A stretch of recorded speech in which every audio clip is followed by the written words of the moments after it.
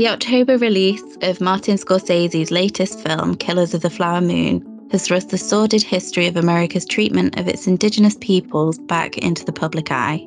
Of course, it shouldn't take a movie to remind us about past trauma, but in our fast-paced, social media-driven world, it certainly doesn't hurt. This is Rachel Havard with the Oxford Comment. On today's episode, the last for 2023, inspired by the themes in Killers of the Flower Moon, and in celebration of National Native American Heritage Month in the United States, we're spotlighting two aspects of Native American culture that transcend tribe and nation and have been the recent focus of OUP scholars: language and religious beliefs.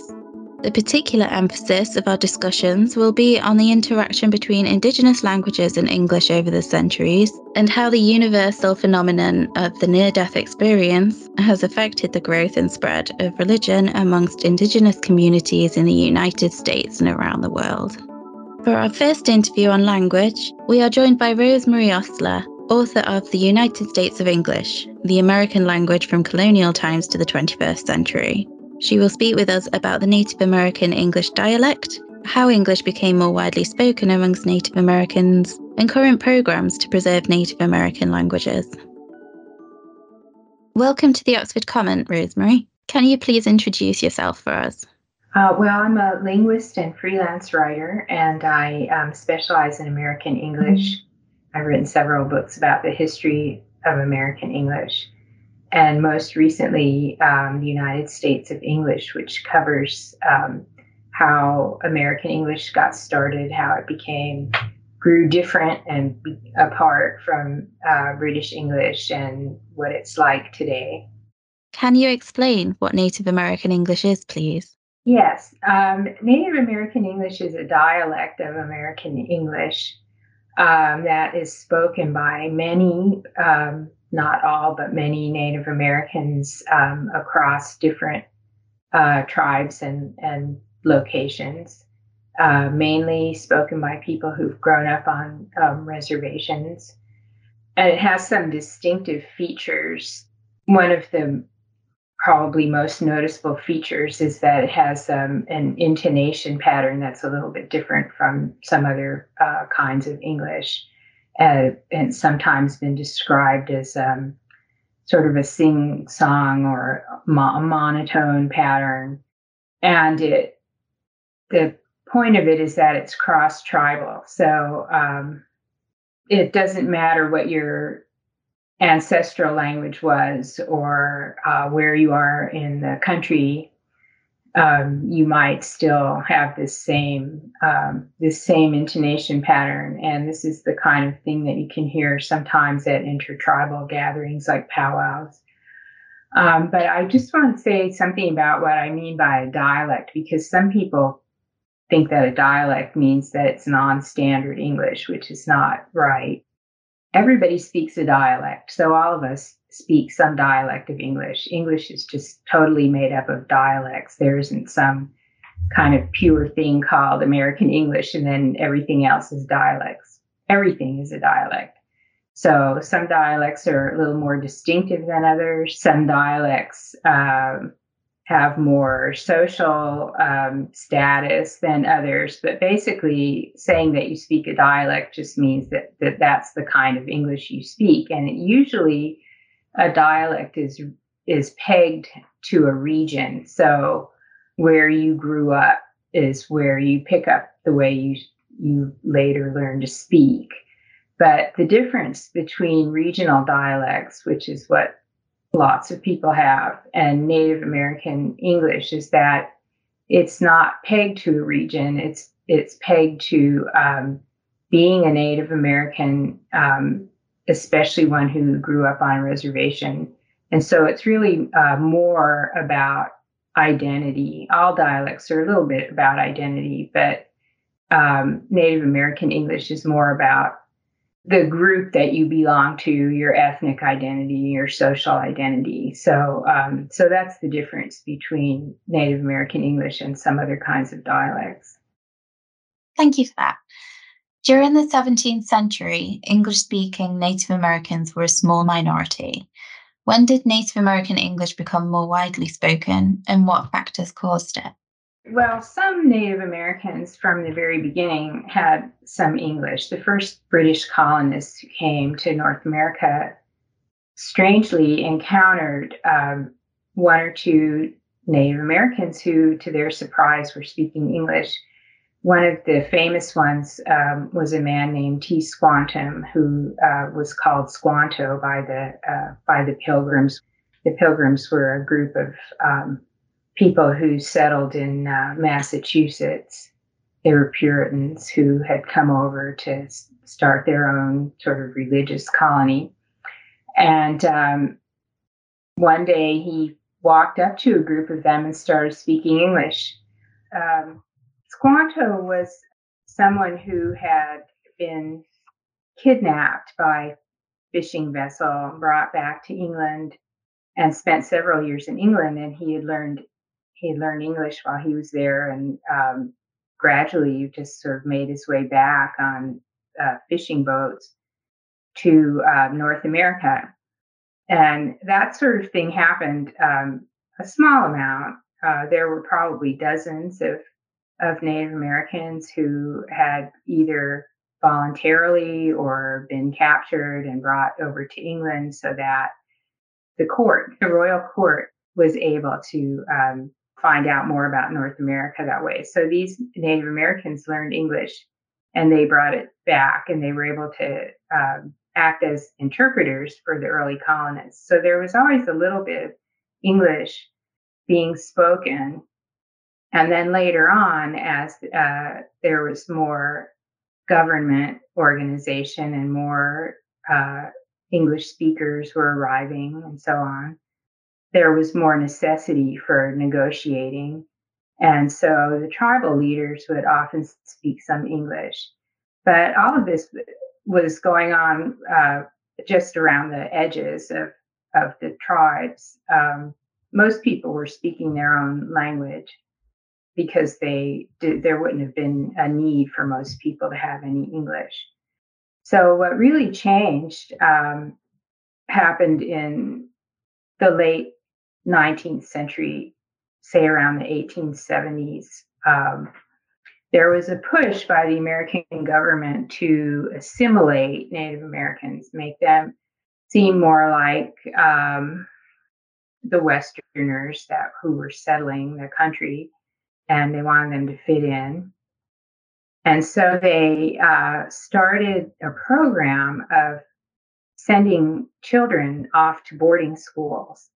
And some of these boarding schools were very far away from where the children originally lived. So children would be shipped from the first boarding school was called Carlisle, and it was in Carlisle, Pennsylvania on the East Coast. So students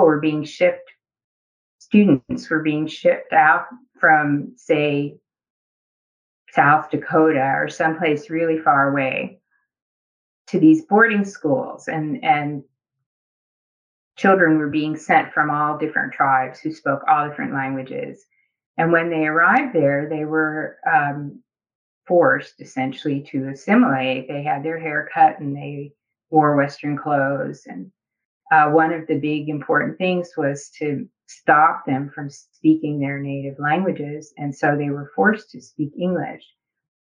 So they gradually were losing their own languages because sometimes they couldn't get back to their homes for years because they were so far away. So they would kind of lose their skill at speaking their own language. So it probably some of the features of Native American English, which is really a 20th century phenomenon, grew out of this boarding school experience. And because people were losing their own language. So being able to speak with a certain kind of dialect, certain sort of intonations and word usages and so on, that is part of your identity, and you're able to identify yourself as a Native American when you don't have your own ancestral language to use anymore. So that's how a lot of Native Americans started speaking English. That's why they started speaking English, because they were more or less forced into it and their own languages were suppressed. What was the impact of travel and trade on Native American languages? There was some of that, early on in the 18th century. You would find certain men who would join whaling ships and travel with English speakers. Sometimes people would work in settlers' homes. So there was always a little bit of learning and speaking English. But traditionally, of course, when Native Americans did trade and travel with other tribes, or even early on with, say, French or English traders, they wouldn't necessarily use English. There are certain trade languages. One is called Chinook jargon. People use that all up and down the Pacific coast, um, Native Americans, and also, the French or English traders. So that was another option for a common language. Or they would just use interpreters between different tribes or between English speakers.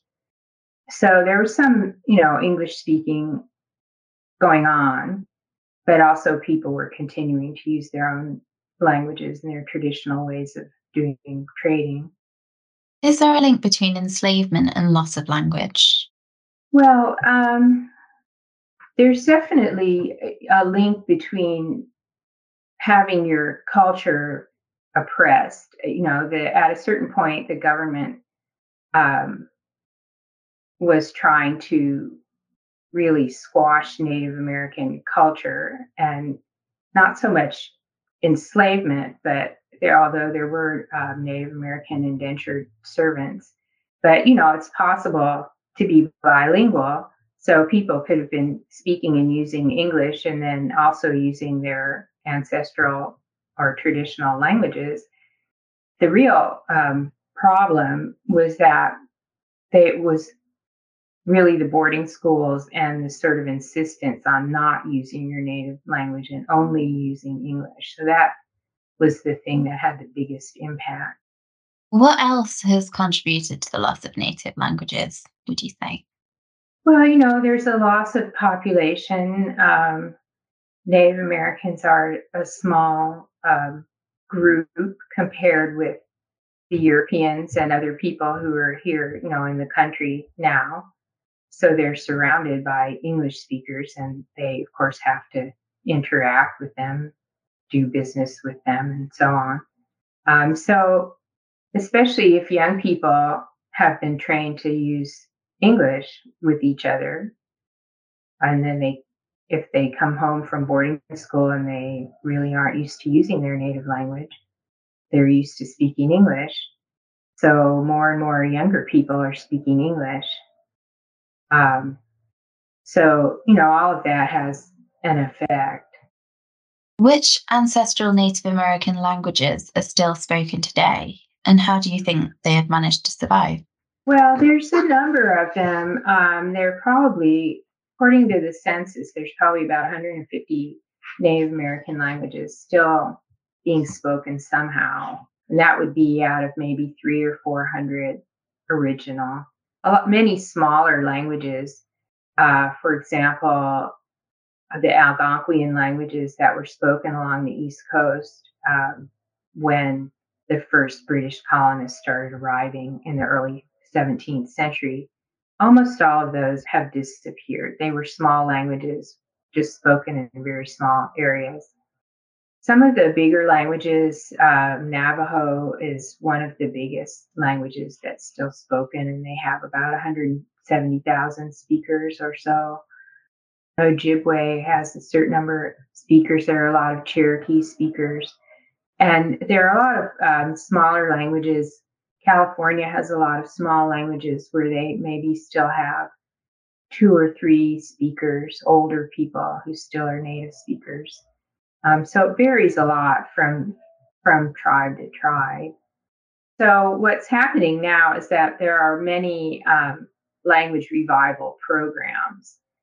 The Navajos had one of the first ones, I think, and they have a big program of teaching it in the schools, um, developing written materials, It's also in not necessarily native schools, but just in the school system in New Mexico, you can learn Navajo. So they have a good program, and I think are having good success with that. One language that got some attention recently was Wampanoag, which is an Algonquian language that is spoken on Cape Cod, Massachusetts. And it had disappeared, it had gone completely extinct. But however, they had written material because missionaries had written a Bible, translated a Bible into Wampanoag, using just ordinary Western writing system. So they took the Bible and started working through it and building a vocabulary and a dictionary. And so they've basically brought the language back, revived it from being completely dead, and they are now teaching it to students, to younger kids, and using it. That's really good to hear. Finally, what did you find most interesting in your research about Native American English? Well, I find what they call ethnic dialects, to be really interesting because they sort of emphasize more even than with regional dialects how much the way we speak really is a part of our identity. And that's true for all of us, but I think that it becomes much more evident with the kind of dialect where you are really identifying yourself with a group. So I just found that interesting, the fact that people who may not have may not even know their ancestral language or may have different ones can still connect through this particular dialect of American English. Thank you for joining us on the show. It's been a pleasure to talk to you. It's really good to talk to you. Thank you. Our next guest is Gregory Shushan, author of Near Death Experience in Indigenous Religions, here to answer our questions about near death experiences, Native American myths, shamanism, and religious revitalization movements across Indigenous cultures in North America. Welcome to the Oxford Common. Thank you for joining us. Could you please introduce yourself and tell us a bit about your research area? So, yeah, my name is Gregory Shushan, and I guess the best way to describe my situation within academic research is a interdisciplinary historian of religions. So my background is archaeology and Egyptology, some anthropology, and then I sort of defected to religious studies because the questions I was dealing with ancient civilizations were more along the lines of what religious studies looks at. And then I sort of branched out into looking at indigenous religions and different types of societies. So your book is about near-death experiences. What exactly is a near-death experience, or NDE? So a near-death experience is a tricky term, actually. Most commonly, it's a type of experience where somebody is clinically dead for a short period of time, as determined by the medical community or the attending doctors or whatever. And when they revive, they report having had spiritual type experiences, typically involving leaving their body, entering a sort of realm of darkness, traveling through the darkness, coming out into bright light. They often will meet their relatives, a mother or a deceased partner, somebody who died before them. Sometimes some kind of spiritual entity, a being of light, which they often will associate with a particular religious figure. And then they're told to return, often by this figure or by one of the relatives, and then they return to the body and wake up and believe that they genuinely died and went to this afterlife realm. What makes the definition tricky, though, is these kinds of experiences can also happen when somebody is near death, hence the term, and not actually clinically death for any period of time. So they can, have a heart attack, but never have, flatlined. And hadn't been declared dead, but still have a near-death experience. And then even trickier is the fact that some people can have them just when they believe that they're going to die, or even spontaneously without a death context. There can be similar types of spiritual experiences that correspond to near-death experience phenomenology. So the term, it should be broken up into sort of temporary death experience, near-death experience, and spontaneous near-death-like experience, or something like that. But the catch-all term kind of covers all of them. And then, not to preempt the discussion, but there's shamanic experiences can be very much like near-death experiences and even mimic the context of traveling to an afterlife realm. So I tend to look at those as shamanic near-death experiences, really. That's really interesting. Thank you. What first sparked your interest in near-death experiences, especially in indigenous religions? I had learned about near-death experiences at quite a young age because there's such a kind of popular idea in contemporary society. They're the subject of various films like Flatliners and things like this. And they're very much part of, I think, our popular consciousness about what death and the afterlife is. And part of me, I didn't really pay a lot of attention to them for a while. And part of me kind of thought, because of all the heaven imagery and Christian-like sort of imagery, and the way the books are marketed, I saw heaven, this kind of thing. I found them interesting, but didn't really delve into them.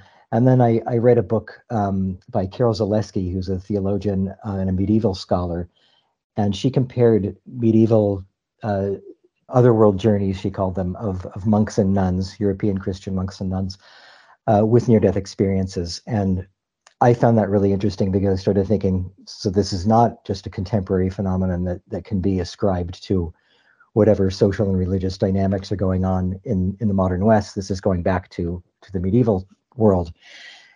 And she had also mentioned a couple of others. There's one from Plato and various other sources. So that kind of planted the seed in my mind about the cross-cultural dimensions of NDEs.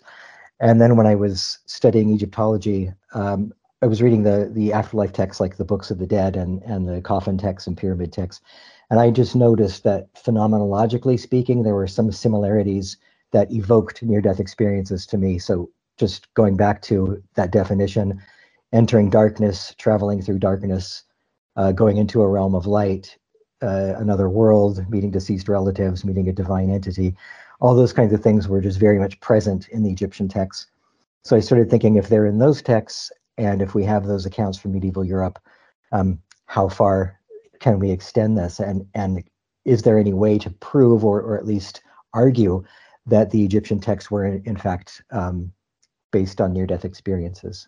That is really interesting. It seems like there's a universal link between darkness and light.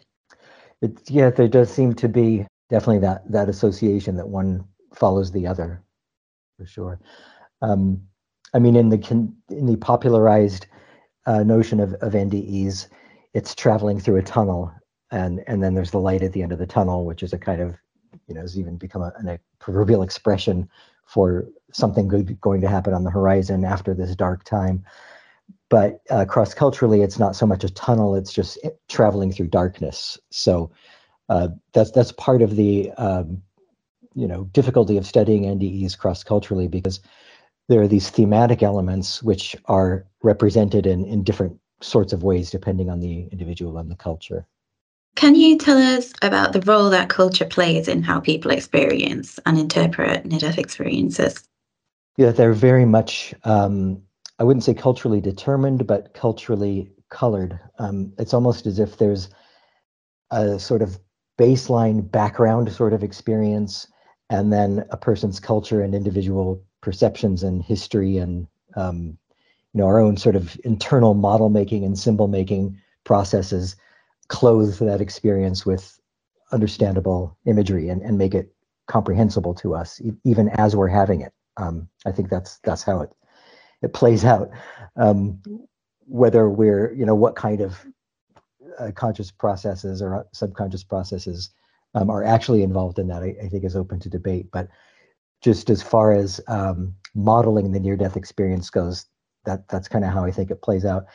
And that's demonstrated by the fact that not only do they differ cross-culturally, but no near-death experience is the same between any two individuals. So we have these scales for determining whether something is a near-death experience or not. The most famous is the Grayson scale, named after Bruce Grayson, who came up with it, who's an NDE researcher. And the idea is that if a particular experience has, I think, 7 out of these 21 or whatever sub-experiences, then it qualifies as an NDE. But the fact is, none of them have all of those 21 features. Like, there's no example that has every single near-death experience marker to it. So even aside from the fact that people have different sub-experiences within the experience, then the way our culture and individual perceptions model it varies. So just on the kind of basest example, a Christian is going to see the being of light and interpret it as Jesus, and a Muslim might see it as Muhammad, and a Buddhist might see it as the Buddha or whatever. And we have examples of this. You know, there's a Zuni Native American NDE where they see the person sees a Kachina god. So that's very much a feature of a dynamic of the way NDEs are described. Another one is I mentioned the tunnel and traveling through darkness. In a lot of small scale societies, including quite a few Native American accounts, the description is not traveling through darkness or rushing through a tunnel at all. It's actually walking along a road to the other world. And they will even sometimes describe seeing footprints in the sand of all the other souls who had preceded them to the other world. And that's a way of saying that the other world is so populated by all these spirits or ghosts. And then on rare occasions, they'll see somebody walking in the other direction. As they're walking along the path to the other world, they'll see somebody walking the other direction. And that's somebody who is having a near-death experience and is actually returning to their body. Earlier, you mentioned shamanism. Can you tell us a bit about it and how shamanic practices across cultures differ? Yeah, shamanism, even more than near-death experience, is one of these catch-all terms, and often a misused term. It's a fairly problematic term. But as far as my research goes and my focus, I'm most interested in the type of shamanism in which the shaman induces a near-death type experience. So basically, otherworld journey shamanism is probably the best way to describe it. But other forms of shamanism just involve healing or possession or different types of practices that don't have anything to do with the other world. But as far as the otherworld journeying shamanism, in a sense, it's a way of replicating a near-death experience for a couple of different reasons. One is to go to the other world in order to obtain some kind of knowledge or information that's privy only to spirits and gods. So if you can, while you're in this body, figure out a way to release your soul from the body and travel to the other world and obtain this information, then you're getting the benefit of near-death experiencers without actually having to die. And cross-culturally, one of the main features of near-death experiences is that they bring about a positive transformation in the person who's had the experience. So they'll return from it being a better person. They'll often start treating their family better, becoming more philanthropic, just a keener sense of justice or spirituality, and just kind of change negative behaviors, addictions, and things like that. So in a sense, shamanism reflects that. It's going to the other world in order to bring about a positive change, both in the self and within the community. And then there's another type where it's called soul retrieval, and that's essentially following the soul of a person who is either dead or in danger of dying, and the shaman will leave the body and follow that person to the other world in order to actually bring them back to the body. So it's basically rescuing a person who's having a near-death experience in progress, and then bringing them back to the body and they revive. Native American, there's a complex of myths called the Orpheus myths. This was named by Ake Hultkrantz, a Swedish anthropologist and historian of religions. And he wrote a great book called The North American Orpheus Tradition. And he basically isolated this near-death experience type myth that occurs throughout the entire continent of North America, as well as in South America and other places.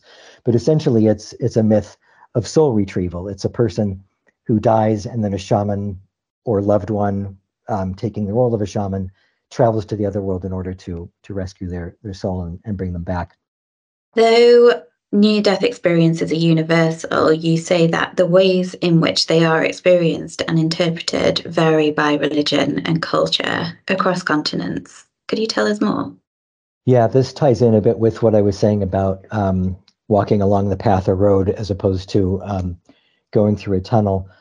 But it goes even further than that, because so a basic idea about near-death experiences in the West, in contemporary society, is that once you're in the other world and you meet this divine being of light, the reason that you're sent back to your body is some kind of self-development, basically. It really sort of ties into almost New Age type of thinking, or just Western individualism for the most part.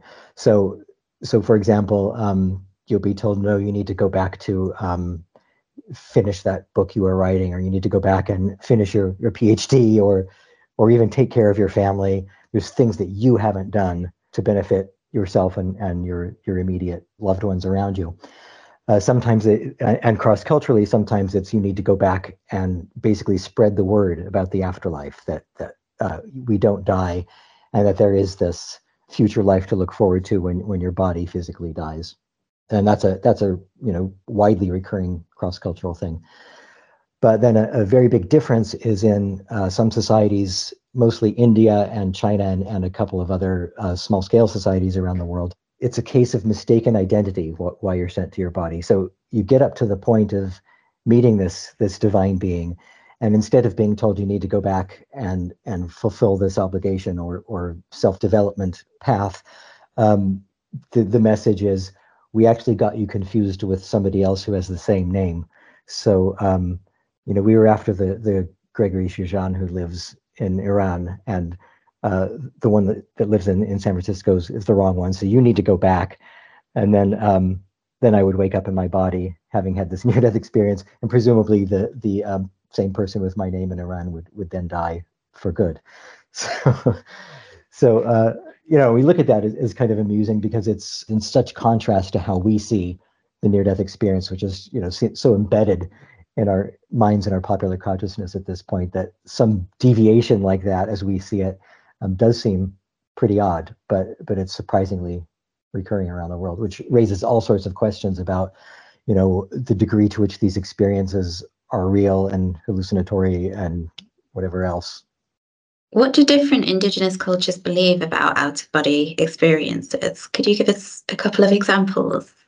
Yeah, I think most Indigenous societies, I would say most people, I should qualify that by saying what I mean is people who have out-of-body experiences, almost without exception, believe that out-of-body experiences are actually what they appear to be. Hardly anybody has them and thinks, "Oh, I just hallucinated that I left my body." And there was an interesting study done in the 70s where 90, I can't remember how many societies were surveyed, but quite a lot. But 95% of them believed in out-of-body experiences, and this was all small-scale societies. And when questioned about why they believed in these experiences, they overtly said, because either we had them or somebody we know had them. It's a good example of what's called the experiential source hypothesis. This is a term coined by the sociologist David Hufford, and it essentially says that spiritual type experiences like an out-of-body experience or a near-death experience actually engender beliefs in the supernatural and religious beliefs. So people believe in out-of-body experiences because they have out-of-body experiences, and people believe in an afterlife, and they make up or they elaborate ideas about an afterlife based on near-death experiences. And that's kind of one of the main arguments of my work cross-culturally is determining the extent to which different cultures are basing their beliefs on out-of-body and near-death experiences, and then how they elaborate them and integrate them into society. Are there cultures that try to deliberately induce near-death experiences, maybe through herbs or medicines? Yeah, absolutely. In Africa, there's a society called the Fang people, and they ingest a drug called iboga or ibogaine. The god is called iboga, and the drug is ibogaine, named after this god. And there was a study in the 50s where they were taking such copious quantities of this drug, which brings about NDE type experiences anyway, but they were taking such large amounts that they appeared to actually die and come back to life. So they were bringing about a near-death experience deliberately. And then in a few examples from some Native American cultures and some in Africa, they actually talk about having clubbed themselves to death in order to bring out an NDE. And or even there's one example of immolation. They actually burn themselves to death to bring about an NDE, and obviously that's not really possible. But I think the idea is probably that it was a sort of shamanic initiation type experience that led to the NDE. But there's certainly a link between sort of performative death and a near-death experience, and bringing it about deliberately in those sorts of means. But it's not just in that kind of context that they come about. So, for example, the ghost dance religion in different Native American societies, this was initially brought kind of emerged from the near-death experience of a man named Jack Wilson, whose Native American name was Wovoka, and this is in 1888. He was very ill with a fever, and he lost consciousness, and he went to the spirit world, and he saw his deceased ancestors. Everybody was happy and forever young. He said it was this glorious, idealized mirror image of Earth. And he met the local god, and he was told that he has to return to his people and preach a message of love and universal peace and hard work and no fighting, no lying, no stealing. So these kind of moral strictures, and the reward for following these instructions would be that when they died, they would attain a positive afterlife and be reunited with their friends, their deceased friends in the other world, and have no illness or death or any problems in the afterlife. So after he comes back from this experience, he then founds the ghost dance religion, and people start following a certain type of shamanic induction, basically, where they dance for extended periods and chant until they get to such a heightened excited psychological state that they often will collapse. And they have it in mind that they're going to bring about an experience that is to the same realm that Wovoka went to. So it's kind of they incubate this experience while they're undergoing these rituals. So when they collapse, they have a near-death type of experience. So essentially they're religious traditions that are replicating NDEs. And part of the reason for that is to once again attain the same types of positive benefits that the NDE gives people, but without having to die. So it was really a way of democratizing NDEs in the afterlife for people without a threat of death. That's so interesting. Thank you. Can you explain what religious revitalization movements are and if they differ across cultures? Yeah, so the ghost dance is a good example of a religious revitalization movement. The Salish Native Americans, in 1881, there was a man named Squaxactun, whose English name is John Slocum. He had a near-death experience. He was confirmed dead by everyone present, says the text. And he says, my breath went out of my body and I died. All at once I saw a shining light, a great light, trying my soul. So, trying his soul is kind of a reference to evaluating his life experiences in order to determine what kind of afterlife he might slot into. And then he looked and he saw that his body had no soul. He looked at his own body and it was dead. So that's a very clear reference to having an out-of-body experience. And then when he revived, he actually died again, and he revived very briefly and died again. And he again saw his body. He was taken by angels. And at some point, in the other world, he had a life review. I think that's a dynamic I haven't mentioned yet. A life review is when people have a kind of, their whole life flashes before their eyes. Quite literally, they experience their entire life playing out before them. And often they'll experience it from the point of view of other people involved in their life. So if you were hurtful to somebody, then you're going to experience the pain that you inflicted on somebody else. So a version of this was experienced by John Slocum, where he went into a house and there was a man sitting there who asked him if he believed in God. And then he showed him on the wall a picture of John Slocum himself that just was hanging there on the wall. And on the wall, on the picture, he could see all of his bad deeds of his life that he had committed sort of superimposed on that picture. It's difficult to imagine exactly how that was, but that's how he described it. And then he was given the choice of either going to hell at that point or going back to earth in order to preach Christianity to people, essentially. So this is obviously not a pre-Christian account.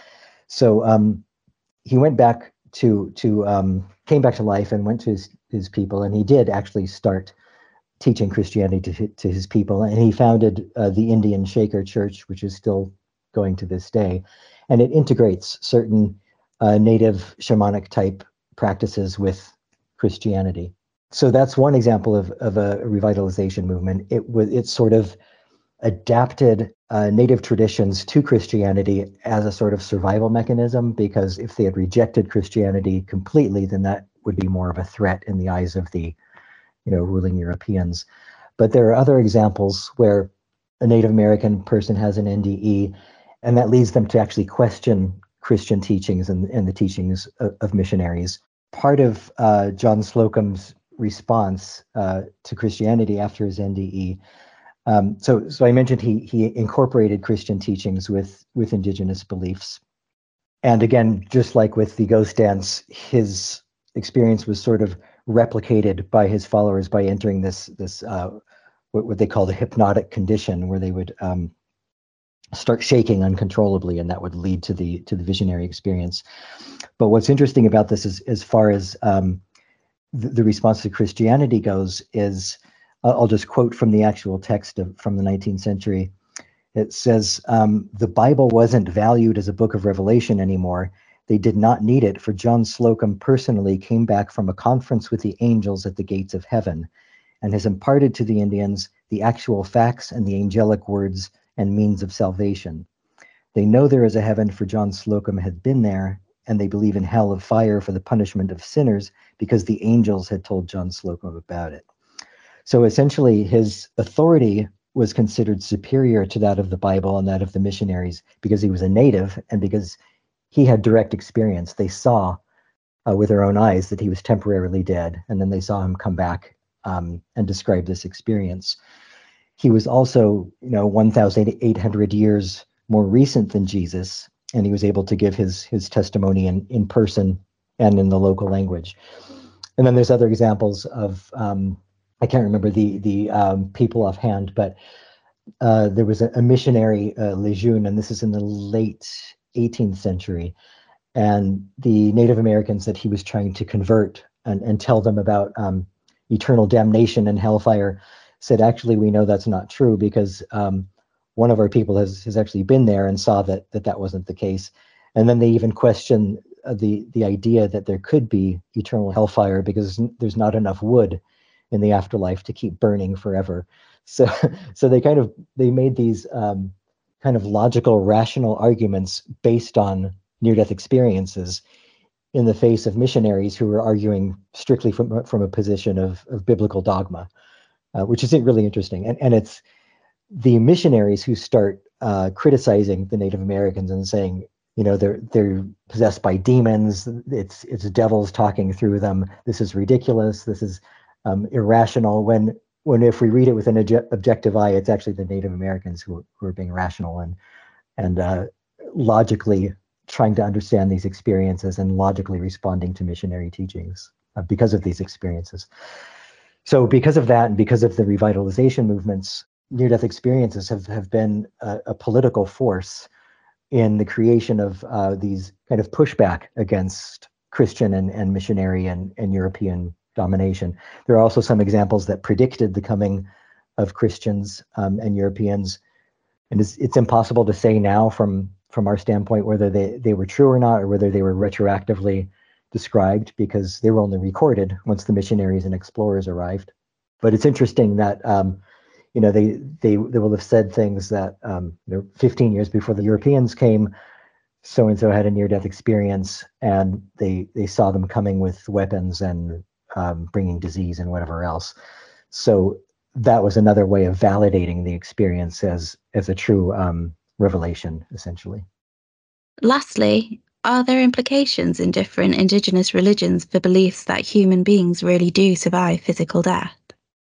Yeah, so another cross-culturally recurring dynamic of near-death experiences is a concern for them to be taken seriously and a concern for them to be seen as a genuine veridical experience of the other world.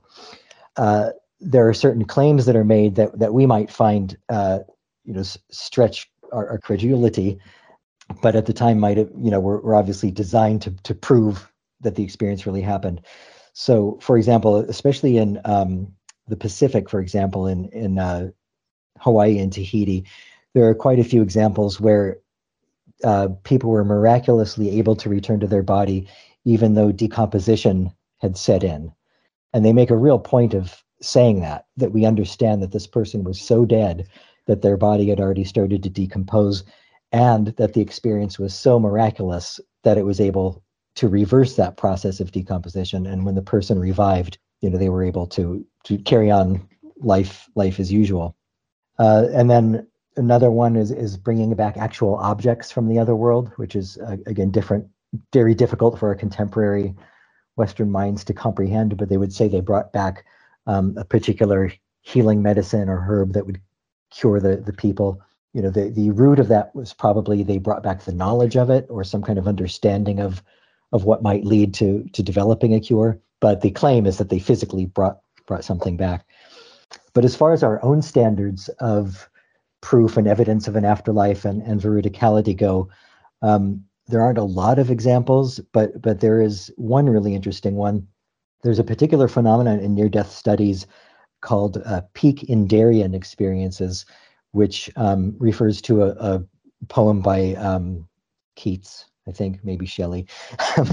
But this experience involves a person dying, and while they're dead, they meet the soul of somebody else who is actually having a death experience, who has just died. And then when they revive after the near-death experience, they learn that person actually did die. So there's an interesting example of this from the Deg Hitan people, which formerly called the Ingulik. And this is from 1887. And it's about a young girl who she got lost while she was out hunting, and then she was found and taken to a house, and she was very confused. And she then claimed that she had died and left her body. She found herself in a dark room of a house, and then there was nothing visible but a ray of light. So again, we've got the darkness and then the light following. There were voices that she could hear, and they were wondering why she was there. And then an old woman appeared and waved a wand and illuminated the room at that point. She was then given food, but she felt sick at the idea of eating it, and she couldn't eat. And that's a really interesting, not quite uniquely, but typically Native American feature, the idea that if you eat anything in the afterlife, then that's going to, that means you're going to stay, that you're not going to be able to come back to Earth, which in itself shows a real preoccupation and knowledge about near-death experiences and the idea that you can die and come back to life. And what's interesting about that, of course, is that it's reflected in ancient Greek beliefs. So, but with absolutely no cultural connection. But anyway, so this young girl, she stays in the afterlife for months, supposedly, which might refer to the possibility that she was in a long-term coma, but those kinds of details aren't given. But one day sees her father floating on a log down the river from the direction from which she had come, and she shouted at him, and he didn't notice her at all. And then she suddenly transformed into a bird, she said, and resumed her own shape of herself and returned back to her body. And when she came back to life, her mother told her her father had just died while she was in her near-death state coma. And so her vision of seeing her father in the other world floating down a log in the direction she was leaving is her father arriving in the afterlife because he had just died. And then that was confirmed when she woke up. So these kinds of things also convinced people, not only the girl herself, who didn't need convincing because she had the experience, but that would convince the people surrounding her that this really was a genuine experience of going to the other world and coming back. And this is also, one of the key types of evidence from contemporary near-death studies that lead a lot of researchers to argue that they're real experiences, because how else can you possibly explain seeing the soul of another person in the other world and then coming back and being told that they died while you were unconscious and temporarily dead? To me, that's one of the most inexplicable features of near-death experiences in general. That feels like a perfect point to end on. Thank you so much for joining us. It's been a pleasure. Thank you too, Rachel. It's been a great conversation. We want to thank our guests, Rosemarie Osler and Gregory Shushan, for speaking with us about Native American languages and religious beliefs. Please check out our show notes on the OUP blog for a recommended reading list exploring just a few of the ideas and themes discussed today. Be sure to follow Oxford Academic on Facebook, Twitter, SoundCloud and YouTube to stay up to date on upcoming podcast episodes. While you're at it, please do subscribe to the Oxford Comment wherever you regularly listen to podcasts, including Apple, Google and Spotify. Lastly, we want to thank the crew of the Oxford Comment for their assistance on today's episode. Episode 89 was produced by Stephen Philippi and me, Rachel Havard. Thank you for listening and have a happy holiday season.